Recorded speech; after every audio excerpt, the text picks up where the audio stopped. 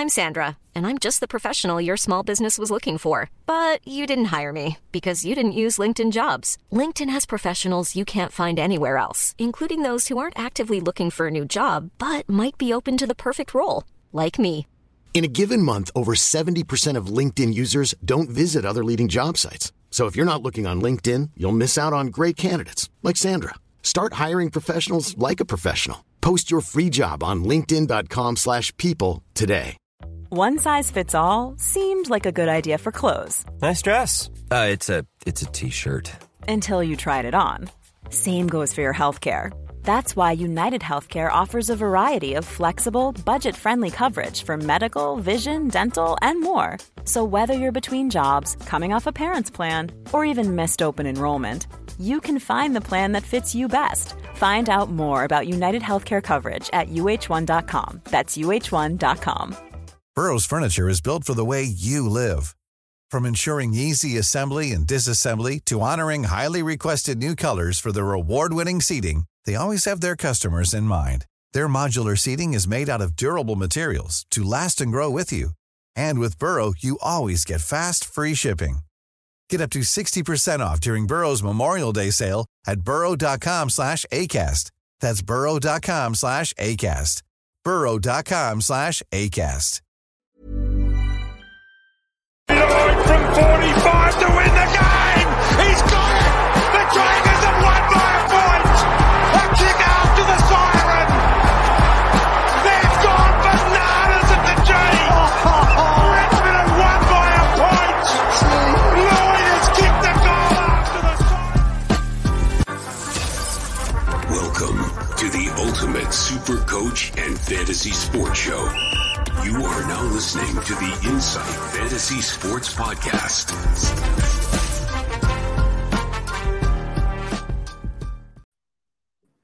Good morning, good afternoon, good evening, whatever time you are listening to us. This is the Fantasy Sport Podcast, and I am your host, Rob Kennedy, the Super Coach Hawk, sitting here with Mickey Dell, the Big Horse. How are you, my friend? Robbie, well, thank you.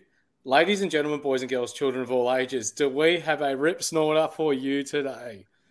If you don't mind, Robbie, let's introduce him. It's all yours, mate. This is all yours. As you can see below us, we've got royalty, I guess we can call it, from the East Gippsland area. Pick 17 in the 2011 AFL draft, Clay Smith. Welcome to the show, mate. How are we, boys? Good. Thanks for having me. Doing well. Thanks for being on the show. Look, we've talked a lot to our listeners. Obviously, we are Insight Fantasy Sport. We talk about all things Super Coach, but Mickey and I have a lot talked about our love for the game, how much we wish we could have played AFL footy. So to get anybody on who's of your caliber, we appreciate you coming on. We try to bring our listeners something a bit different. And, mate, to have you on and go through a few stories, and it makes putting Supercoach to the side very easy to have a bit of fun and have a bit of chat. So I know you and the Big Horse. He told us at the start of the show, didn't he, that he doesn't like being called the Big Horse. I call bullshit on that. He loves it. We're going to call him the Big Horse throughout the whole show. Okay. You guys have a little bit of a rich history together, growing up together and playing footy together. So, mate, we've done this a few times, Del. I'm going to hand over the host duties to you to begin with, and maybe tell us a little bit about where you guys grew up together, and we'll just go from there. Yeah, okay. So to start off with, so Clay and I grew up in the East Gippsland area, but this show is about Clay Smith. It's not about the Big Horse. It's not about, our Super Coach. So what I'm going to do is we're just going to jump straight in. And Clay, what we're going to do is we're going to start by giving the viewers a bit of an understanding as to your teenage years, I guess, growing up in Bairnsdale or playing footy for Lucknow, I think it was. Yep. Tell us about your junior years, I guess your interleague years, and what people probably don't know about you is that you're quite good at basketball as well. Yeah, basketball was probably my main sport before footy. Yeah. Obviously grew up in Bairnsdale, played for a little club town called Lucknow, right through all my juniors from Auskick right through to under 16s. Moved down to Maffra for a year after that and top 8 16s and then TAC Cup. But, grew up at Lucknow for my whole time and played a lot against Mika's side down in Lake Central. So they played us in a lot of grand finals. But unfortunately, we won most of those. You did. Yeah, we had a pretty strong side. Me and speaking to Mickey before we come online, Shawnee White, who's my best mate that I grew up with since I was a kid, played every game of footy from 10 years old to 18, right through all the sides from Lucknow to Maffra to TAC to Vic Country. So he knocked me off in, I think, 6 best and fairest in a row. I was runner-up every year, but we're in the same side. So we're not a bad little combo in a little country town. Both of us turned out to be pretty good footy players. So lucky to play together. And, we linked up with Mika probably through basketball and through footy. Played a lot of basketball growing up. Played in the Australia Cup for Victorian Bushrangers. Played off in the final. So, I loved me basketball, and it was probably I focused a little bit more on that growing up, but I didn't have the big leap and probably wasn't as athletic as you needed to be. I got a lot of fouls, as you could imagine if you've seen me. I was always in foul trouble. So, and then once I sort of got to 15, 16, footy sort of started to take over a little bit. Probably like that bit more competitive, rough and tumble. So, I love my sport a lot growing up. Yeah. So when we're talking about your junior years, we were speaking before we came online, there was a rich group of players from the East Gippsland area that have gone on not just to play AFL football, but a lot of VFL, a lot of Sandford, when we're talking about Shawnee White, Simon Deary, Josh Scott, these sorts of players. You obviously excelled and got to the highest level and played some really good footy. But when we're talking about a core group of players that are around that age group, East Gippsland was really spoiled, I guess, for choice when it came to talent down there. Yeah, definitely. There were some good players, and Scotto was actually one that was at Lakes and that we played against a lot. Little Bo Lumana and Reggie and those boys. But yeah, there was a fair few. You even look at like a little bit younger with Tommy Bryan and those boys. They're up playing in the Northern Territory League and stuff like that with Simon and Scotto's obviously gone over to Adelaide and playing some really good footy over there. And there was definitely a good crop of kids that come through. Yeah. I'll take it one step back and your basketball. So you said that you played for the Bushrangers and in the Australia Cup.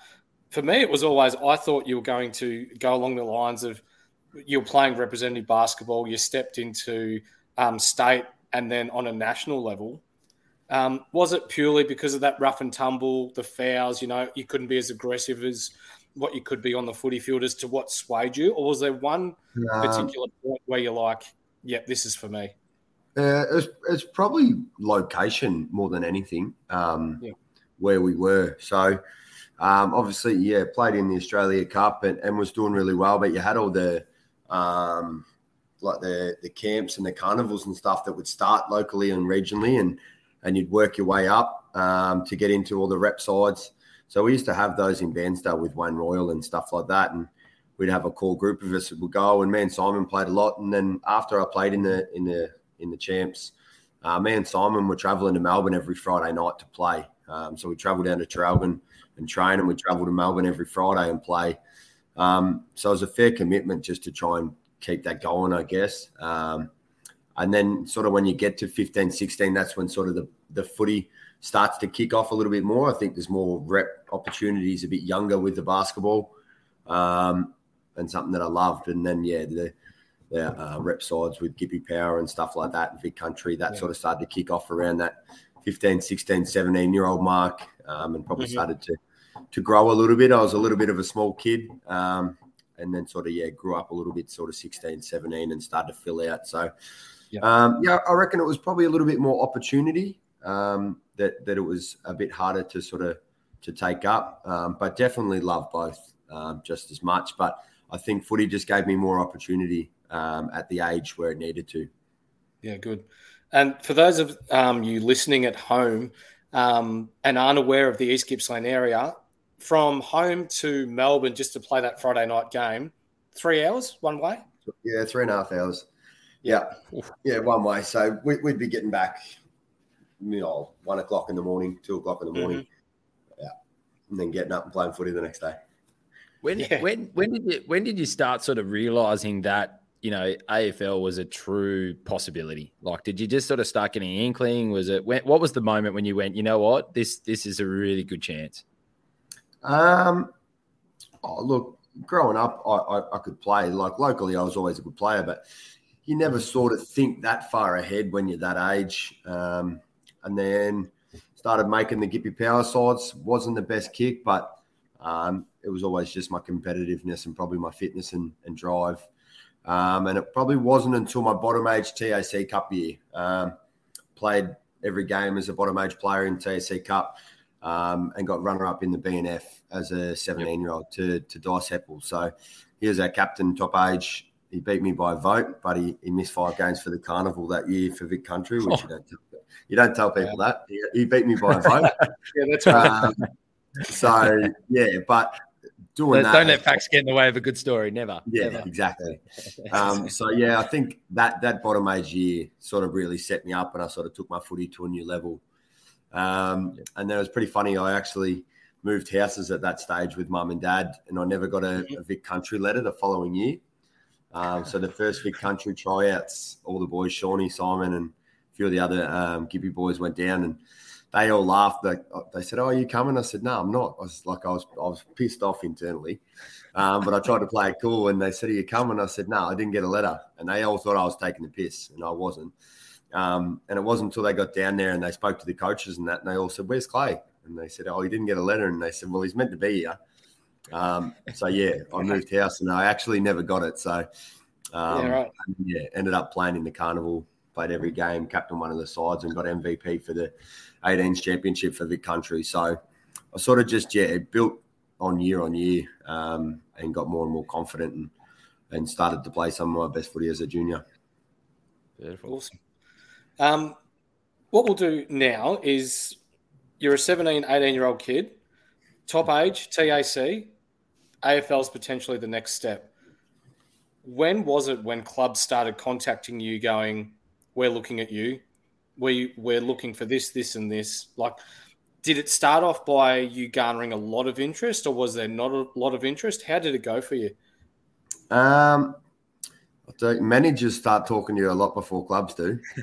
They try and get in real early in the piece. So they would have been for March, April, May sort of 2011, sort of before the season even starts. And then you don't really hear from the clubs a lot during the year. You might get a little bit. You might hear some scouts are at games to watch.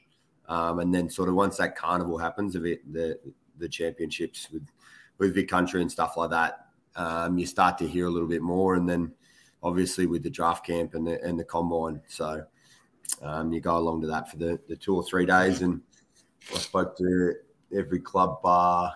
GWS was the only club I didn't speak to.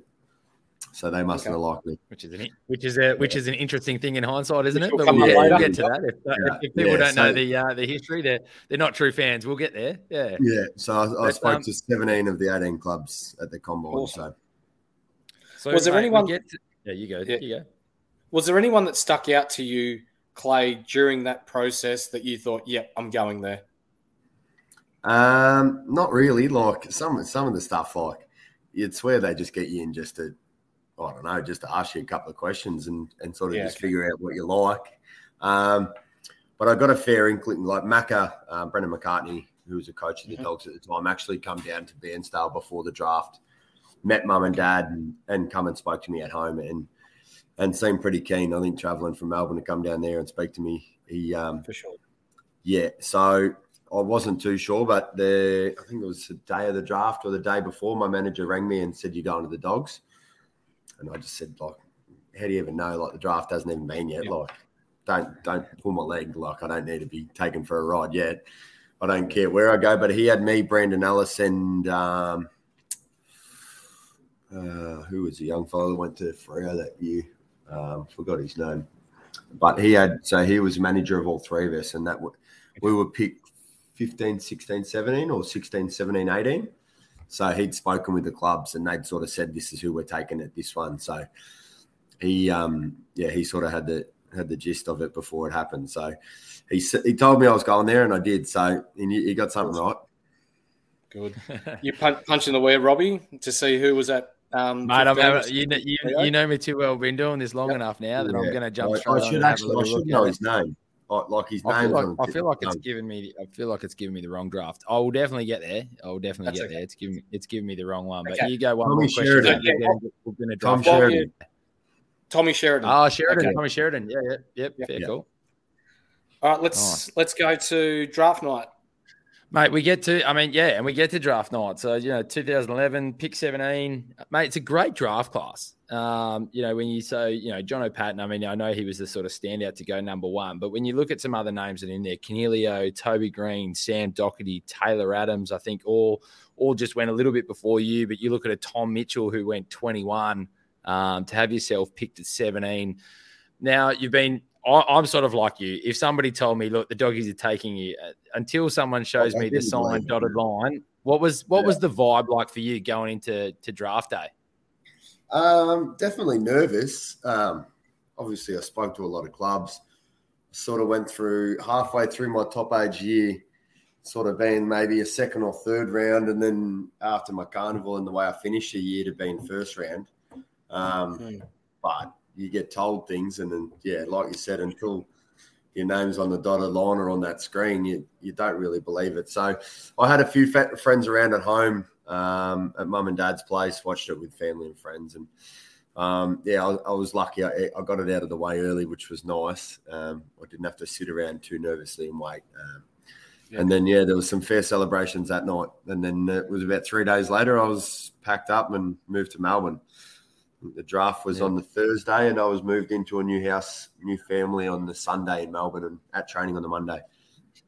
Can you express to anyone, there's not many people that get to experience that feeling of a name being called out. Is it something that does stick with you vividly in your mind about what it felt like, or can you express to anybody what that feeling is like to get to that point and get your name called out? Yeah, pretty crazy feeling. You live and you dream and you hope that you can play AFL and it's I won't lie, at that age, once your name's read out, you're like, I've made it. But realistically, that's just the beginning. And it's a big step and it's a big change, and people that move interstate or fair way away from home, you leave a lot behind, and it is a big sacrifice. But at the time, that's everything. You're on an AFL list, you're getting all the gear, and it's good fun. You're getting boots and jumpers, and you're traveling here and traveling there. It's a great lifestyle, but the hard work just begins when you get there. Yeah, there's no doubt. Anyone who knows your story a little bit from the outside looking in, tough journey, tough gig, and you obviously did it the tough way, but did it well as well. But what does day one look like for you? So young Clay Smith walks into the club. Is there anyone that intimidated you? Who put their arm around you straight away? What did that look like for you day one? Yeah, it was pretty surreal. Obviously, walking in, you got players like Adam Cooney, Ryan Griffin, Bob Murphy, Gia, blokes like that rolling around, Daniel Cross. I didn't know a whole lot about the Dogs before I got there. I was an Essendon supporter growing up, and I didn't watch a whole lot of the Dogs. So, but I definitely knew the superstars there, and it's pretty cool when you walk into a locker room and they're standing there, and you're pretty sheepish. You don't say a whole lot. I got intimidated when it was the first week on the track. Obviously got my number, and I was parked next to Gia in the locker room. And we're doing some contested work in the first week, and I was up against Gia, and I swung the arm back and I clipped him right in the nose and gave him a blood nose. And he turned around and said, "You better watch your back for the rest of the day." And I shit myself, terrified. I'm I've just whacked this absolute legend, this blood, and he could put on just a dirty, mean face, And I was shitting him, and he come up after training and put his arm around me with the biggest grin and just said, "Mate, I'm only joking." And I was I was petrified for the whole of training. I've been at this pub for a week, and I'm making enemies. As you would be though. Like when you look back, I think anybody looks back at themselves at that age. We all thought at the time we're adults, we're all good, and you get to the age that we're at now, and when you look back at you, then you're a child. Like you're still a child who's fresh, coming out and getting involved. Like were there moments? Can you talk about were there any sort of anyone tested you at the start? Was there sort of a bit of hazing to begin with? What's kind of life at the Dogs as a first year player? Nah, clubs are really good now. I think it might have been a little bit tougher back in the day, but no, they really do. They bring you in and you're like family straight away. And there's a lot of kids that got drafted. I think we had 8 in my year that got picked up by the Dogs, or 7.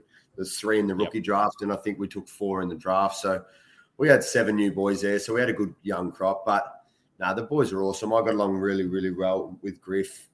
He sort of took me under his wing. Did a lot of travelling with him, going up to Adelaide to his family farm, shooting and riding motorbikes and hunting. And so he loved that country lifestyle as well. So we did a lot of that together. Matty Boyd really took me under his wing training-wise.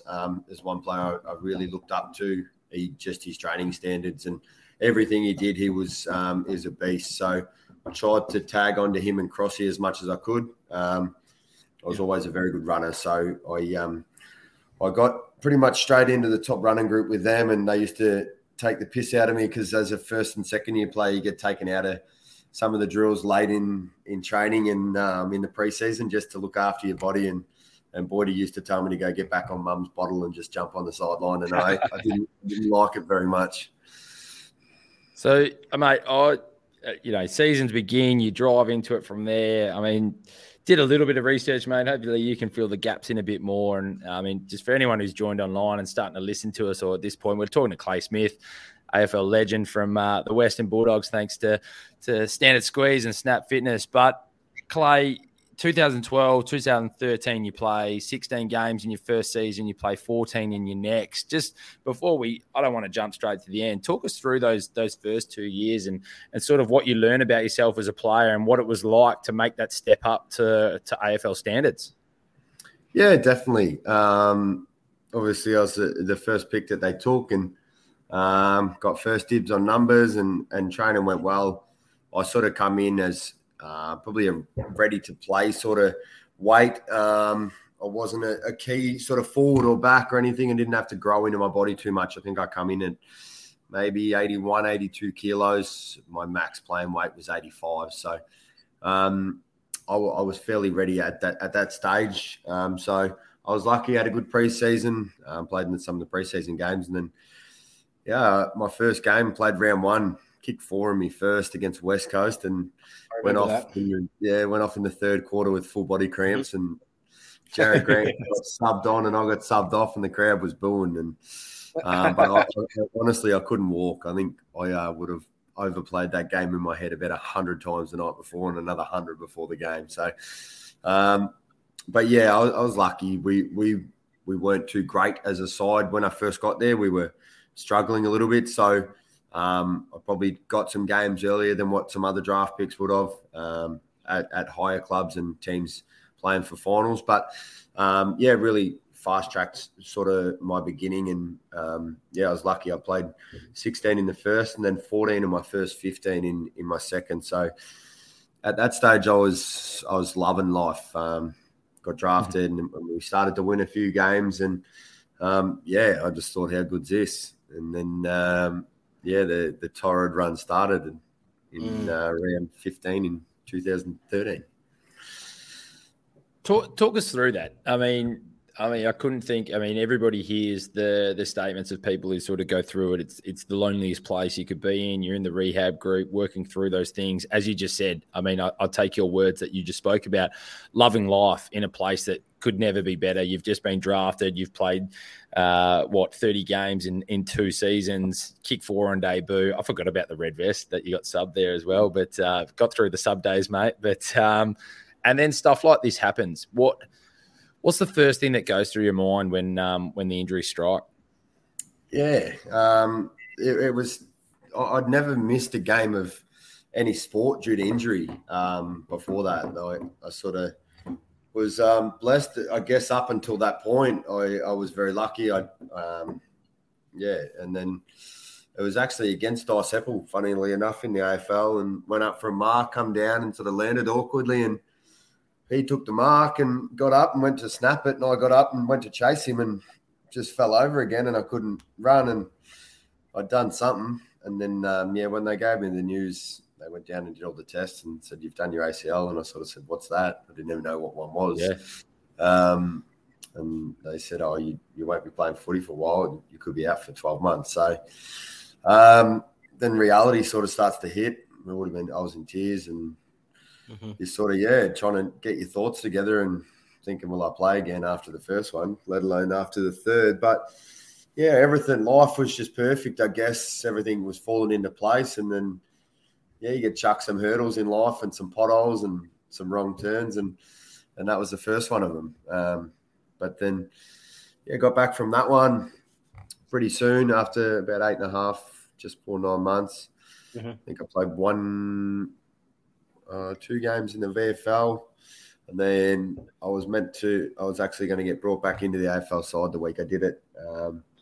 Mako spoke to me, and then Griffin Coons got back up from injury, and he just said, "Hey, just have one more week in the VFL, we'll bring him back in." And it was exactly a year later against Essendon again in the VFL. And then I did my second. So, the second one was the worst one. I'm actually dealing with it now at the local footy club I'm coaching. I had a young boy. I was assistant coach there last year. He just did his first one, and he got back this year, played 2 games, and he's just done his other one. So just going through all that with him at the moment and sort of helping him through with the process and just sort of how to deal with it and put my arms around him. And the second one was the worst one because you know what you're in for. You sort of, it's good and bad in a way. Because the first one, it's an unknown and you sort of get through it and it's done. And the second one, you sort of know everything that you got to do and how long it takes and sort of how careful they are with you. And got back after that, and I think I only played 1 game in the VFL after my second. I think I had 30 and kick 4 or something stupid, and come straight back into the AFL. We went up to Sydney and we beat Sydney in the wet, which we hadn't done for a very, very long time. And I got through the first AFL game back, and it was a massive one, and we won up there, and life was good again. And then we come back down and we're playing the Saints at Marvel. It is now, and I think we're up by 50 points at halftime, but I did my knee just before halftime. I actually hurt it. I literally just took a mark on the sideline and sort of hyperextended a little bit and sort of felt something. And I just said, I once you've done a few, you sort of, you know your body a little bit. So I come off and just spoke to the docs and stuff and said, look, I don't think I've done it, but I've done something. I went down and did all the tests again, and they told me I'd done it again. But my rehab and everything I did, the strength in my legs was still strong enough that it was actually, I could still run and change direction and stuff. And I said, I don't know if I'll ever play footy again after this. I said, so I want to go back out there. And they said I couldn't do any more damage, so they let me go back out. And then it collapsed. Yeah, it collapsed on me again just before halftime, and I ended up getting taken off on the stretcher and everything. And I think we went from a 50-point halftime lead to losing by 60 that day. And look, I don't want to get like morbid. We want to be up and about. We'll get to some of the happy stuff, but I think it's important to talk about this. As you said, you're working the local level and putting your arm around somebody. And I think people go through this a lot. So, where was the mentality? You said yourself just then that, you thought you might never play again. Just to give everyone a bit of insight, 2 questions. One, just so you know, where were you at contract time at that point? Probably the least of your worries, but where were you at that point? And then the next one, more importantly, did you start losing trust in your body? And was there that general feel of like, can my body allow me to do what I have the skills to do? Yeah, 100%. You're a proven player. You went out there and you could play the game and you could play it at an elite level. So, yeah, just where was your mindset at there? I think I signed a 3-year contract extension in my second year, I think. So I still had a year to run after that year. So that was the year. So that my third one was in 2015. So I still had 2016 in my contract. And I don't think if I didn't, I don't think I would have kept going. I still had a year to run, so I was sort of like, well, what have I got to lose? But I definitely did start to, when I come back after my third in that grand final year, that sort of 3, 4, 5 game mark, like, was probably the most nervous 3 games of my life. Because it was just waiting for it to go again. Because every time I come back, I felt awesome. Like, I didn't miss a beat. As soon as I got back in the VFL or AFL side, like, attack on the footy, I could win. I was winning footy. I was kicking goals. Like, it was like I didn't miss any games. So I'd never doubted myself once I got back on the field and sort of just slotted back in. But it was just, it sort of kept happening at that same time every time. So, yeah, after the third, it was, those 3, 4 games were very sort of like, I was on edge. I was pretty much just waiting for it to happen again, to be honest. And then it didn't. And then, started to put some games together, got to the 5, 6, 7 game mark. And then by the end of that year, I think I played 13 straight, which is something that I'd never done since my first or second year. So I think I played 30 games in my first 2, and I played, I think it was 4 AFL games in the next 3 or something. So, it puts life into perspective a little bit. I'll ask a quick question while you're on that, mate.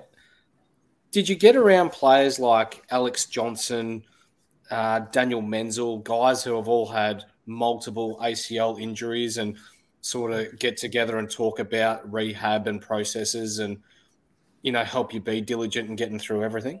Yeah, definitely. Spoke with both those boys. I don't know if it's like an unwritten rule, but if you see someone sort of do a knee and you've done one, you sort of reach out.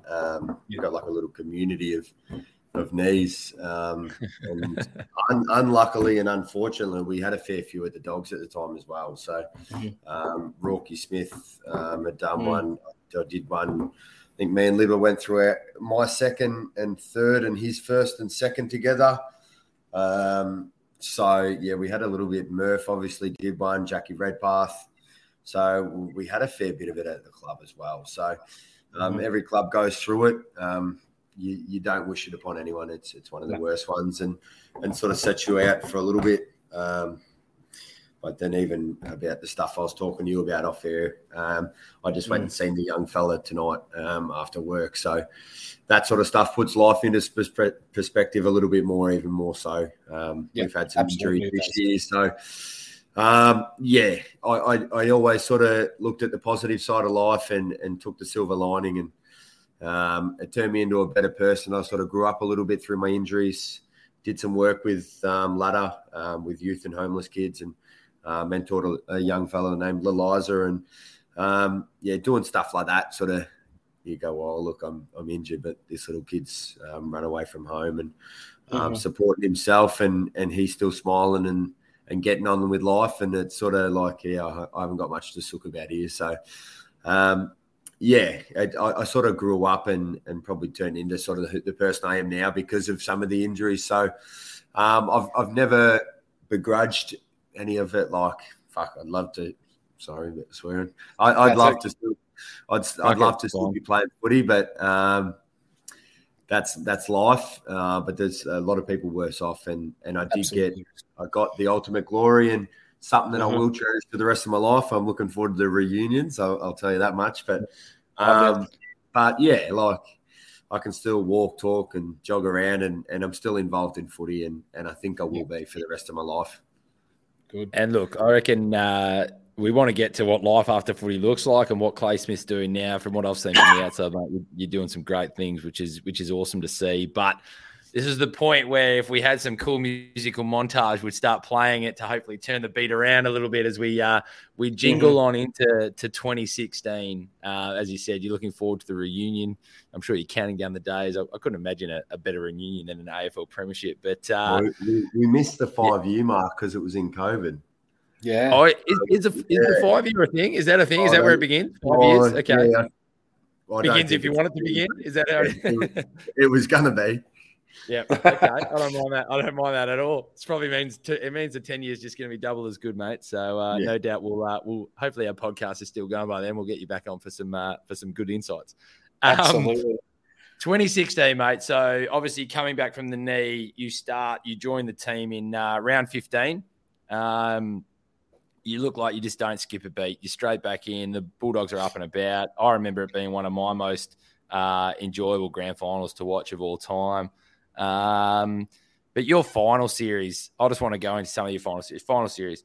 19 disposals and a goal, 16 disposals and 2 goals. The prelim deserves a podcast on its own, 26-4. And I'm sure, like, I love the smile on your face for anyone who's watching us on YouTube. As everyone's listening, he's got a big smile. That's the best game I've played in his whole career. So, mate, I did put a little asterisk on there, which is going to be the question is that the best game of your career? But you talked about your 4 goals on debut. Wasn't a bad effort either. But, and then 13-1 in the grand final with 11 tackles, mind you. So we'll put that over there. But talk to us about that finals. Let's maybe just talk about you in the season and then leading into finals. Like how are you feeling? Where's the body at? Where's the mind at? Where's life at? Mine was good. Obviously, body came good again and got back in the side and we were making a run towards finals, which is something that I never thought I was going to get a chance to play. And So the end of the year before in 2015, we lost to Adelaide in an elimination final, and just watching that and just wanting to be out there on those sort of days. Mm-hmm. So luckily enough, the body come good at the right time, and got a good crack at it. And I don't know why, but even as a junior, I think finals and big games was something that I enjoyed, and sort of went to that next level. And had a really good final series, which is nice. You always want to have an impact, I guess, when something like that happens. So, but we had a team full of just good role players that played for the team, and we didn't really have any big superstars at that stage. Bonte was obviously coming through and stuff like that, but we just had a team full of players that played for each other and played the right way, and it was very special to be a part of. Hey, I'm Ryan Reynolds. Recently, I asked Mint Mobile's legal team if big wireless companies are allowed to raise prices due to inflation. They said yes. And then when I asked if raising prices technically violates those onerous 2-year contracts, they said, "What the f*** are you talking about, you insane Hollywood ass?" So to recap, we're cutting the price of Mint Unlimited from $30 a month to just $15 a month. Give it a try at mintmobile.com/switch. $45 up front for 3 months plus taxes and fees. Promo rate for new customers for limited time. Unlimited more than 40 gigabytes per month. Slows full terms at mintmobile.com. Hiring for your small business? If you're not looking for professionals on LinkedIn, you're looking in the wrong place. That's like looking for your car keys in a fish tank. LinkedIn helps you hire professionals you can't find anywhere else, even those who aren't actively searching for a new job but might be open to the perfect role. In a given month, over 70% of LinkedIn users don't even visit other leading job sites. So start looking in the right place. With LinkedIn, you can hire professionals like a professional. Post your free job on linkedin.com/people today. Am I right in saying it's the year where you guys were the underdog in every single game, wasn't it? Every game. So we played West Coast over there, and I think they were the hottest team in the comp coming into finals. They've won like 5 of their last 6, and you don't beat West Coast in West Coast. And then come down and played the Hawks, and they're coming off a 3-peat. So they're going all right. Move on. It's okay. And then obviously up to Sydney, and GWS was one of the best. And then so pretty much all away games too. So I think Dale Morris's mum had a bet on us at the start of the final series, and we were paying $63 or $64 or something. She had $100 on it. So she cleaned up. But we got on a roll. Like we lost to Fremantle in the last game of the home and away season. Remember that? A few injuries. There sort of wasn't anything on the line. Like we couldn't really go higher or lower, and we just we were flat, and we'd sort of they gave us a bit of a touch up. So I dare say everyone thought when you got West Coast in 2 weeks over there that not much is going to change. But we just went in there with that belief that why not us, and we knew our best footy was good enough to match it with anyone. And was one of the best things Bevo sort of did. He instilled belief in everyone, and he always did believe in us and our abilities, and got the best out of us. And that game really set us up. Once we won that one, it was like we we're in the rooms after the game. I'm getting tingles now. Like, yeah, it was just, you knew we could do it after that. That just instilled everything that we needed. And then after that game, it was like, we're not getting beat. Like that was honestly the feeling. Like it didn't feel like we were going to lose. I think you spot it. You were that from a supporter's viewing point. I've always had a soft spot for my dog. The dogs, my grandfather used to go for them, so I always had a soft spot. You couldn't not like the dogs as well. Like there's just something about the dogs that you're like, yeah, they get in, they have a crack, and go for it. I think, as you said, beating West Coast in West Coast at that point in time is a massive effort, huge. Then to go and beat a team that had won 3 in a row, surely, and you guys looked like that team that when the tail was up, you guys moved the ball so fast. You were just ready to go. It was kind of nearly before you saw Richmond. Like, we went from a 3-peat where Hawthorn were quite steady with their movement. When they got a kick in from the back line, they could get it down there pretty quickly and go. But you guys nearly are a lot of people probably give credit to Richmond. You guys started doing that maybe before they did. It was as if you guys just practiced contest work, like that quick handball, and off you got, because you just did it better than anybody. Yeah, the handball club got a bit of a media run that year. So we did handball. A thing? Club. Yeah, handball club was a thing, definitely. Yeah, we did that 3-4 times a week for half an hour.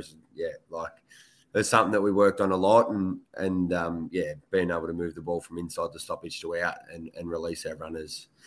I love that I get to hear that. Like, I mean, I've talked about that to mates, and I love talking footy, and I was like, they just did that so well, as if it looked like they just practiced that kind of stuff. There was like, you know what? This is what we're going to do better than anybody. And if we do it better than anybody, we're going to be out and off we go.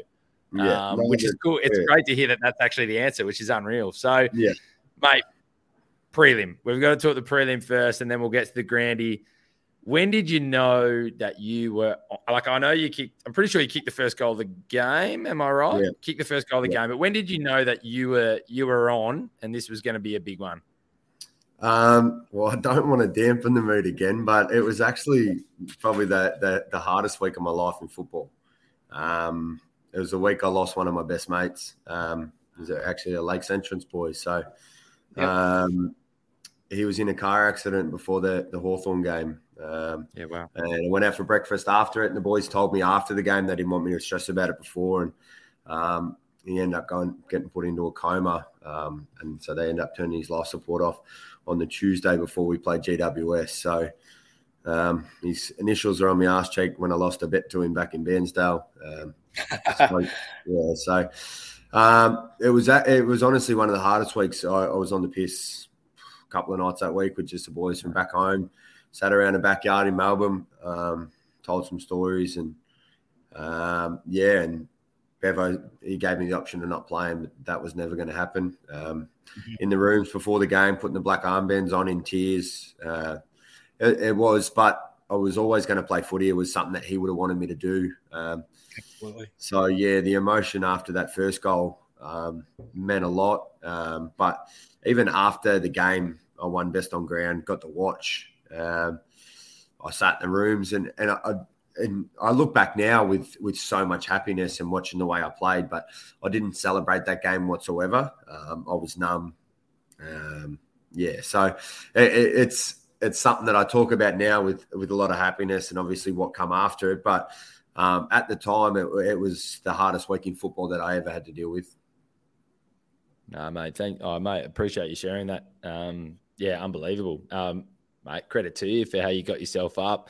I think sport's a funny thing like that, isn't it? It has the power to really pick us up with what's going on and teammates, and we have that ability to cross a line and get out there, and you don't forget, you don't not think about it. It's on the mind, but you can still get out there and get around and do what you did. So, mate, massive credit to you. It was a bit of an escape for me. You could go out there and just play footy and not think about too much. You just go out and play. So, in a way, in a selfish way, it was trying to clear my head as well and try not to think about it. But you're going out there and like I played for him.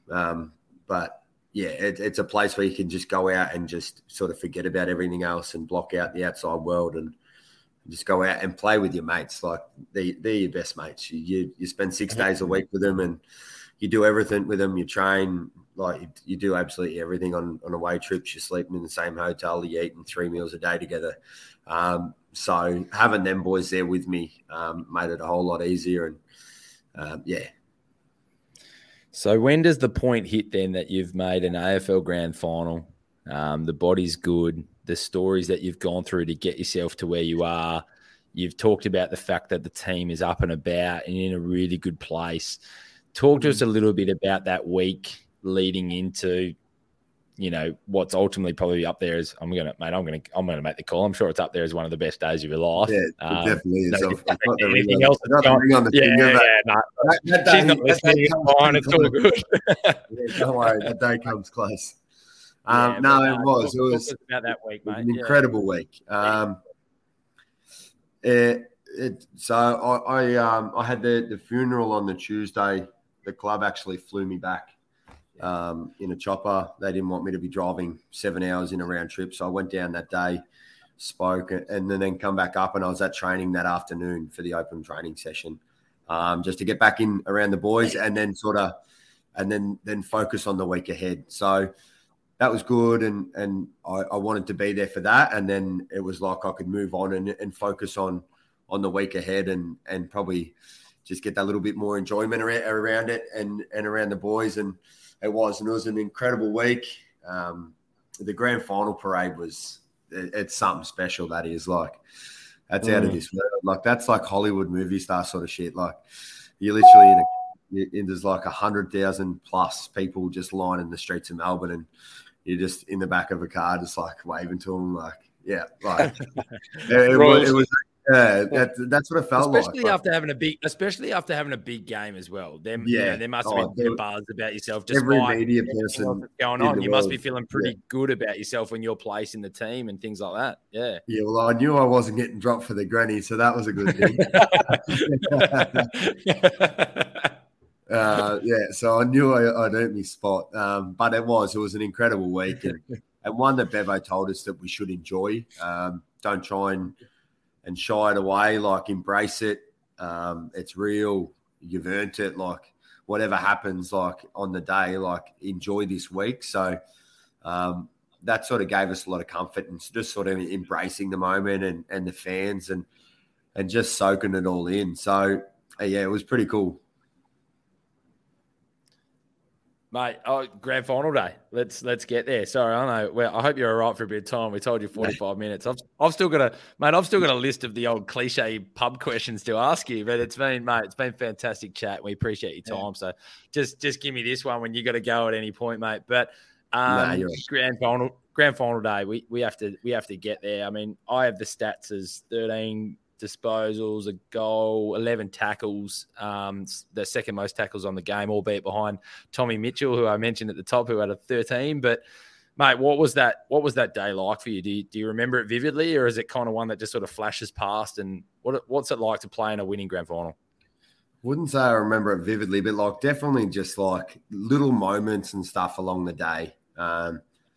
It becomes a big blur and just with the emotion and everything that goes on. And I remember getting up and taking the dogs for a walk in the morning and then going to the game, and it was something different. Like it's not a normal day. I know that it's not a normal footy day, and the stands are filling up quick even when you're normally going out for your first warm up, and there's not many people there. It's nearly packed at that stage, and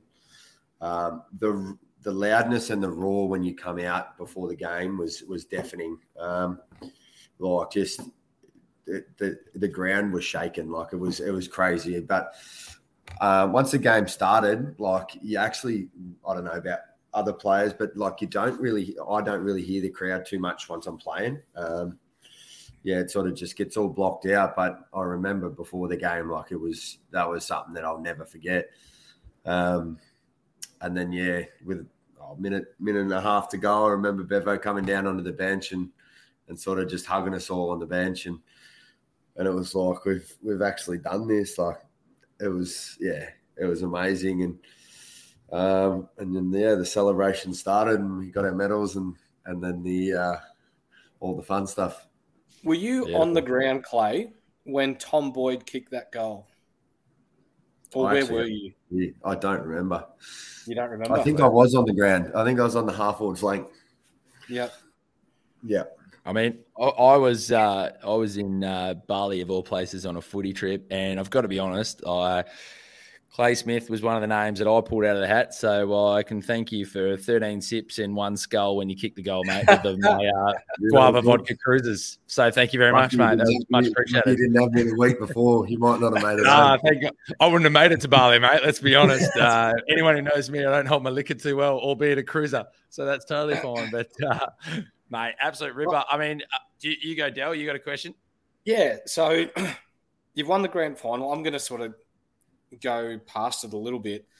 Ryan Griffin. So he was a good mate of yours when you got to the club. He was like a mentor to you. He got traded away. Was it just before that season? Yeah. How was it? That was a hard one. We spent all of our off season together. Did a lot of fishing and that up in Darwin, Northern Territory. And yeah, he really did. He took me away to Adelaide a couple of times to the farm. So I spent a lot of time with him. He sort of struggled a lot when he didn't really sort of want to take up the captaincy. He was sort of a leader on the field, but a very quiet person. Didn't really speak a whole lot, but just the player he was in the competition. Like, I think he was one of the top 5 or so players in the comp at the time. And Macca sort of really wanted him to take it over. And it's hard. I don't think it suits some players. Some players like to do it in their own way. And he had a few injuries that year, and I think he's better off in the leadership group. He has some good things to say, but he's a really sort of quiet, reserved person. Like, he goes about it his way. Whereas you look at blokes like Boydie who sort of thrive on that and that leadership role and vocalising it and being able to bring everyone together and sort of have the right things to say. So, yes, he struggled with injuries, and I think just that sort of position. And he wasn't one that money never worried him, and it's something that I loved about him. He played footy for the love of it. I remember him telling me, I think after his 4th or 5th year, he got some stupid offer to go somewhere, but he never wanted to leave. And he honestly, I think if he didn't leave the Dogs, and he would have retired happily. And just gone off with his partner Jazz and gone camping. So he's actually doing it this year. He's got a little thing called Griffin's Off Grid, and him and his partner and 2 girls are tripping right around Australia. They've got their Land Cruiser 76 series. They've got a boat on top, caravan on the back, and they've been going for the last 6 months, I think, and they're just tripping around. Like, he loves that sort of stuff. So I think just going up to Sydney where it wasn't so much of a spotlight. Leon Cameron was obviously up there, Carl Ward. It was just something different, and I think he needed it. And something that he spoke to me about a fair bit. And I just said, mate, you got to look after yourself at the end of the day. And if you're not enjoying it, then there's no point. So, it's tough. But you look at it, and if it didn't happen, we might not have ever won a flag. So, still believe everything sort of happens for a reason. And, so I think that it was what's best for him at the time. And, what was his social media thing he's doing? Griffin Off-Road, was it? Griffin's Off-Grid. Yeah. Love it. Yeah. Well, for people listening in, tap into the social media, give it a like, and see what he's up to. So, mate, before we wrap up, and mate, we'll also ask you just sort of what you're doing now and any final words you kind of want to have there. I think we can't do a podcast with an AFL player on here without asking a couple of the cliche cornered questions. So we'll make them quick. We can make them short answered. You can pass if you want. Toughest opponent? Oof. Toughest opponent. Probably Nat Fyfe, I think. Nice. Come up against him a couple of times. Very, very big boy. Tall, can obviously jump very high. Very solid, like just a very awkward sort of person to match up. Not too bad around the contest, but if there's a marking contest on the wing, I don't think I was winning any of those. So he doesn't miss bicep day, I hear. He doesn't miss bicep day. I don't think he misses much of the gym days. So just that. Biggest pest, either at the Bulldogs or pest on the field. Who's the biggest pest you've come around? Liver. Liver's a ripper. He's a pest, that's for sure. But I think if you ask anyone from the Dogs and you ask for the biggest pest, it'd be me. I'll admit to that. But Toby Green was someone that I had a fair few run-ins with. On the footy field, I had a few run-ins with him before playing AFL. We had a couple in TAC and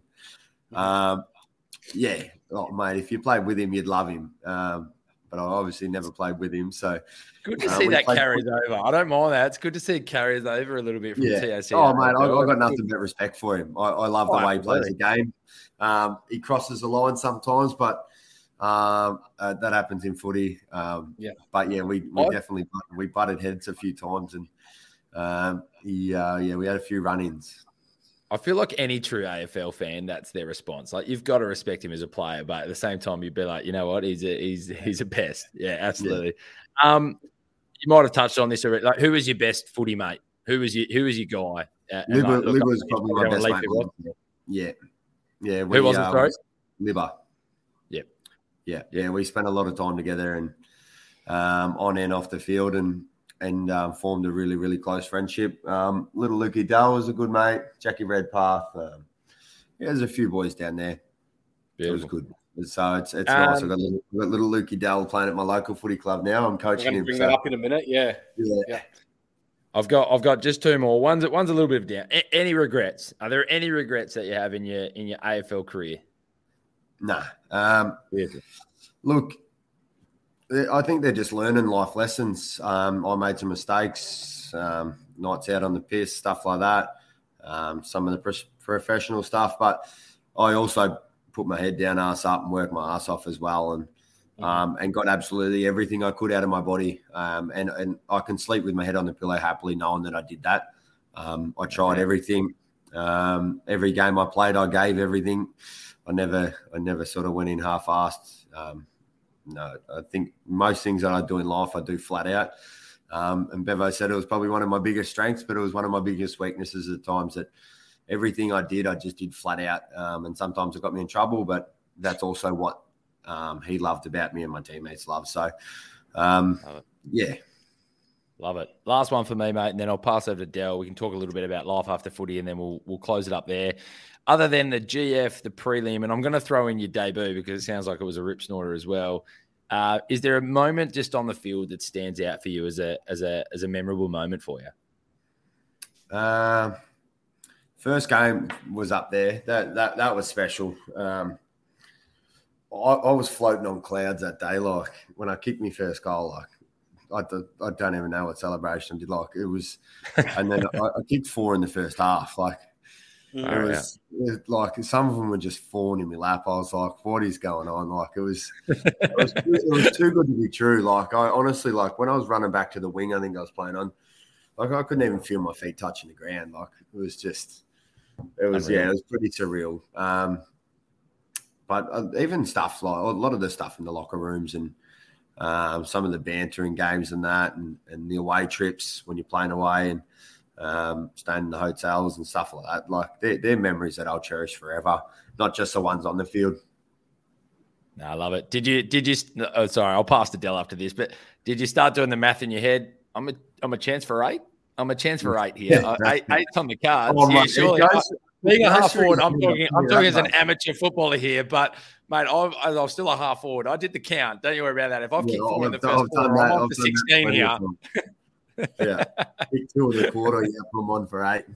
Yeah. No, I've done that. Even if you've only kicked 1 in the first, you're still on for 8. Yeah.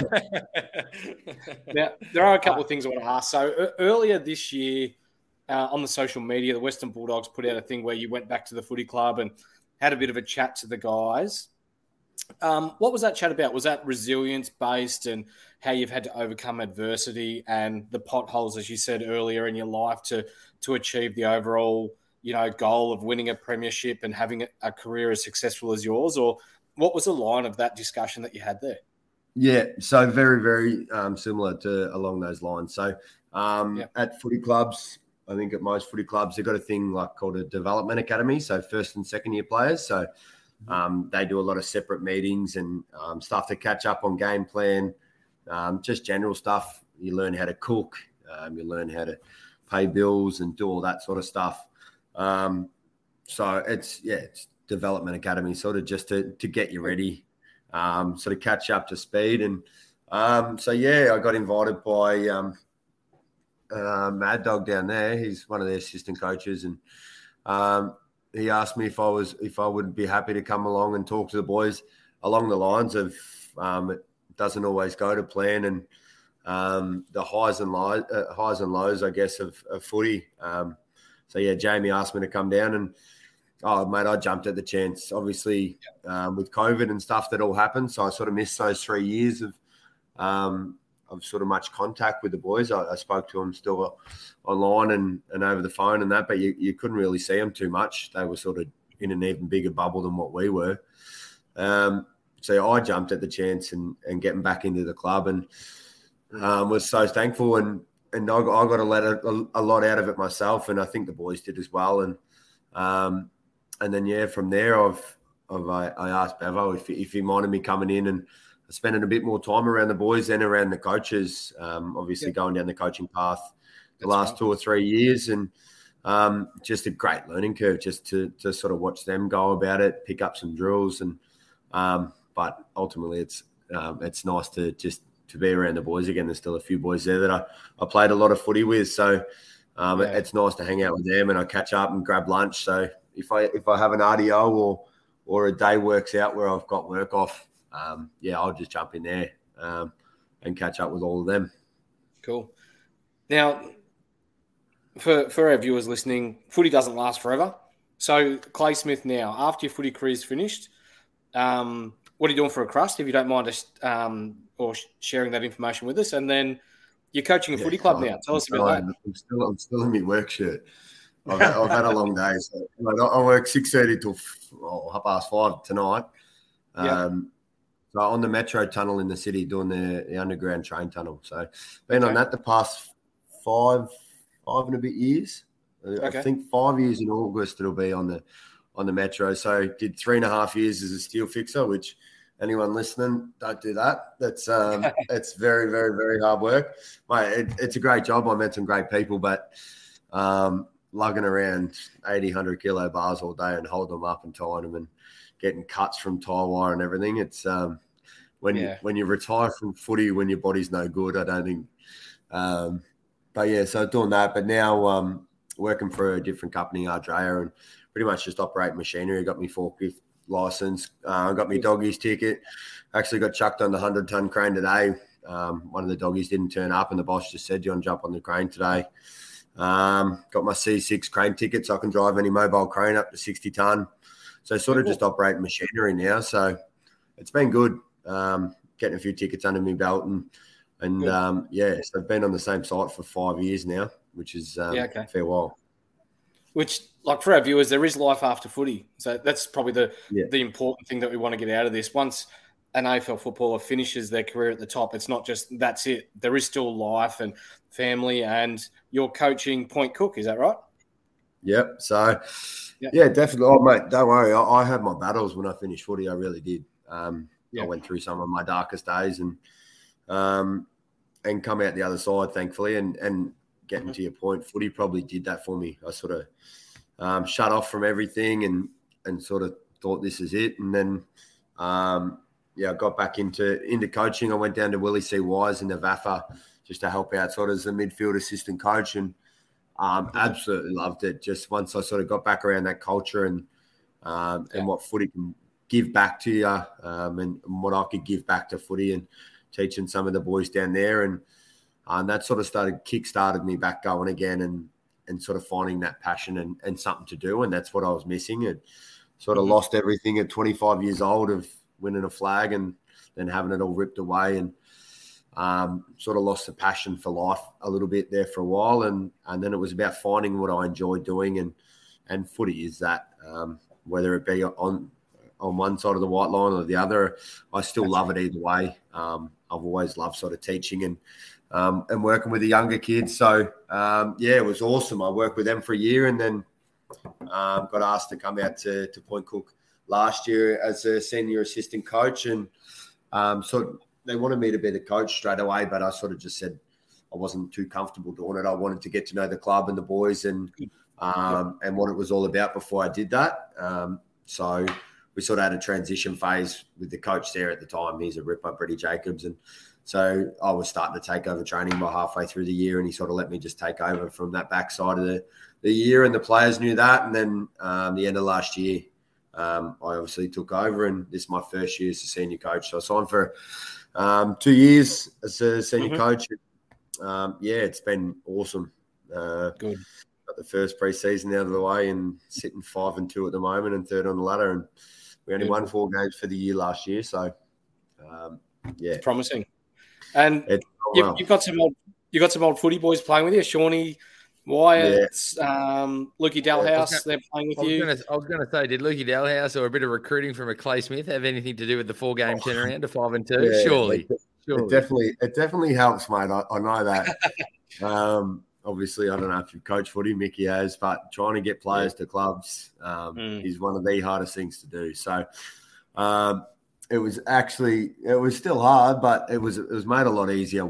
A lot of them, Shawnee and Simon, I've known Simon since I was 6 or 7 years old. Shawnee's obviously my best man at my wedding. Dal, I played 7 years of footy with Dal. Like, they're all blokes that I know. Shawnee and Simon both live with me here in Melbourne. So it made it a lot easier. The conversation was pretty honest and open, and it wasn't lowballing them or them asking for too much. Right. Like, this is what we can do. This is what it is. This is who else I think I'm going to be able to get, and I think we're going to improve as a footy club. And it's not just them players; it's what they bring out from our younger boys and teaching our younger boys. We had a very young list last year, and they probably shouldered a lot more of the load than what they needed to. So you bring in some mature bodies that have played it at the high level, and they start to rub off on the young boys, their training standards and stuff like that. We brought in a fitness coach from Melbourne Athletic, Michael Culliver, and brought in GPSs, much to their dislike. Geez. Yeah, we got GPS. So all the boys wear GPS on game day, but it's like a competition now. Like they see the high meters a minute they're running, their game loads, their sprint efforts. So it's sort of just another way to track how they are going. So we were doing that in training. We'd track 5 or 6 of the boys per session, and just change it up just to monitor loads and stuff like that, and just try and set them up for their best outcome. So at the start they were a little bit nervous about it, but now it's sort of just another way to sort of get an edge. For sure. Awesome. And one more before we do finish up. Boxing. You've taken up boxing. Tell us about your career so far. Yeah, so he tucked the chin in as he said that. He tucked it in straight away. Just tucked the chin in straight away. Oh, my, don't worry. Once I get a bit tired and someone hits me, the chin comes up and I just start throwing them. No, boxing's great, mate. I really enjoy the sport. Something I did growing up as a kid with Turk down in Bairnsdale, just for fitness, for footy. Used to just train a lot down there for fitness, and I've always loved that competitive sort of stuff. And that was the first thing I did once I come out of footy, and I sort of went through my battles, and I got back in the gym in Yarraville, and did a fight camp there, and won my first one, and then Will tried to get me onto Wildfighter, and I was going to jump on that, but COVID hit, and then it all sort of finished up, and Tony Topic from Team Alice contacted me, and they sort of do celebrity fight nights and get AFL players fighting against each other, and some of the reality TV stars that have been on Mass and Love Island and stuff like that, and mix them in with some of the pro boxers and some of the talent they got coming through the gym, and they put on some grouse nights. So jumped on the last 2 of those. Won those 2 in the first round. I got the last fella pretty good in the first round, knocked him out cold. He hit the deck, but it's just that's my sort of thing that I can still do, that I can compete in and be competitive. That's my sort of outlet. Obviously, not being able to play footy and compete. Coaching's still good, but I need something that I can sort of compete and sort of get that competitive sort of, I don't know, juices flowing, I guess. That's my little outlet. It's good, mate. It's good. It's good that you found that. I think anybody who's played sport at any sort of reasonable level, let alone like professional and full level, I think you've got to find that. You know, I don't think people understand what it is like after that. You had an identity for a while, and to sort of find who you are again and what that is and what gets the juices flowing, I think is massive, mate. So, yeah, full credit to yourself. Mate, look, we said thanks for coming on. Probably take 30 to 45 minutes of your time. I'm looking at the clock in the top left corner. It's been an hour and 10. But, mate, this is what happens when you talk to good people who have great stories. And, mate, I've literally hung on every word that you've said. I feel like I could even talk about your life after footy for another podcast, mate, because it sounds like you're doing some awesome things and what's going on after the career that you had, which was a fun story in its own. So, mate, thank you so much for your time. Thank you so much for coming on. Mickey Dell for setting it up. Clay, mate, do you have any final words that you'd like to throw out, or dare I say any sponsors you need to mention, or nah, all good? No, I'll get those when the next fight comes up. Yeah. Beautiful. Mate, we're here anytime. Anytime you want to promote it, mate, for sure. Really appreciate it, boys, and thank you for having me. Beautiful. That's great. On behalf of Mickey Dell, myself, and everyone at Inside Fantasy Sport Podcast, mate, it's been an absolute pleasure. Thank you so much for your time. To all our listeners, make sure you click subscribe, get on board. Mickey Dell and I will be bringing up a bit of a wrap-up show and getting you ready for the next round of All Things Supercoach. But hopefully everyone's enjoyed this podcast. This has been the Inside Fantasy Sport Podcast. Peace out. See ya. Hi, I'm Daniel, founder of Pretty Litter. Did you know cats tend to hide symptoms of sickness and pain? I learned this the hard way after losing my cat, Gingy. So I created Pretty Litter, a health monitoring litter that helps detect early signs of illness by changing colors, saving you money and potentially your cat's life. Pretty Litter is veterinarian developed, and it's the easiest way to keep tabs on your fur baby's health right at home. Go to prettylitter.com and use code ACAST for 20% off your first order and a free cat toy. Terms and conditions apply. See site for details. Planning for your next trip? Elevate your travel style with Quince. Quince has all the jet-setting essentials you'll want for your next getaway, like European linen, premium luggage options, buttery soft Italian leather bags, and so much more. And is all priced at 50 to 80% less than similar brands. Plus, Quince only works with factories that use safe and ethical manufacturing practices. Pack your bags with high-quality essentials you'll be wearing for vacations to come with Quince. Go to quince.com/pack for free shipping and 365-day returns. Mom deserves the best, and there's no better place to shop for Mother's Day than Whole Foods Market. They're your destination for unbeatable savings, from premium gifts to show-stopping flowers and irresistible desserts. Start by saving 33% with Prime on all body care and candles. Then get a 15-stem bunch of tulips for just $9.99 each with Prime. Round out Mom's menu with festive rosé, irresistible berry chantilly cake, and more special treats. Come celebrate Mother's Day at Whole Foods Market.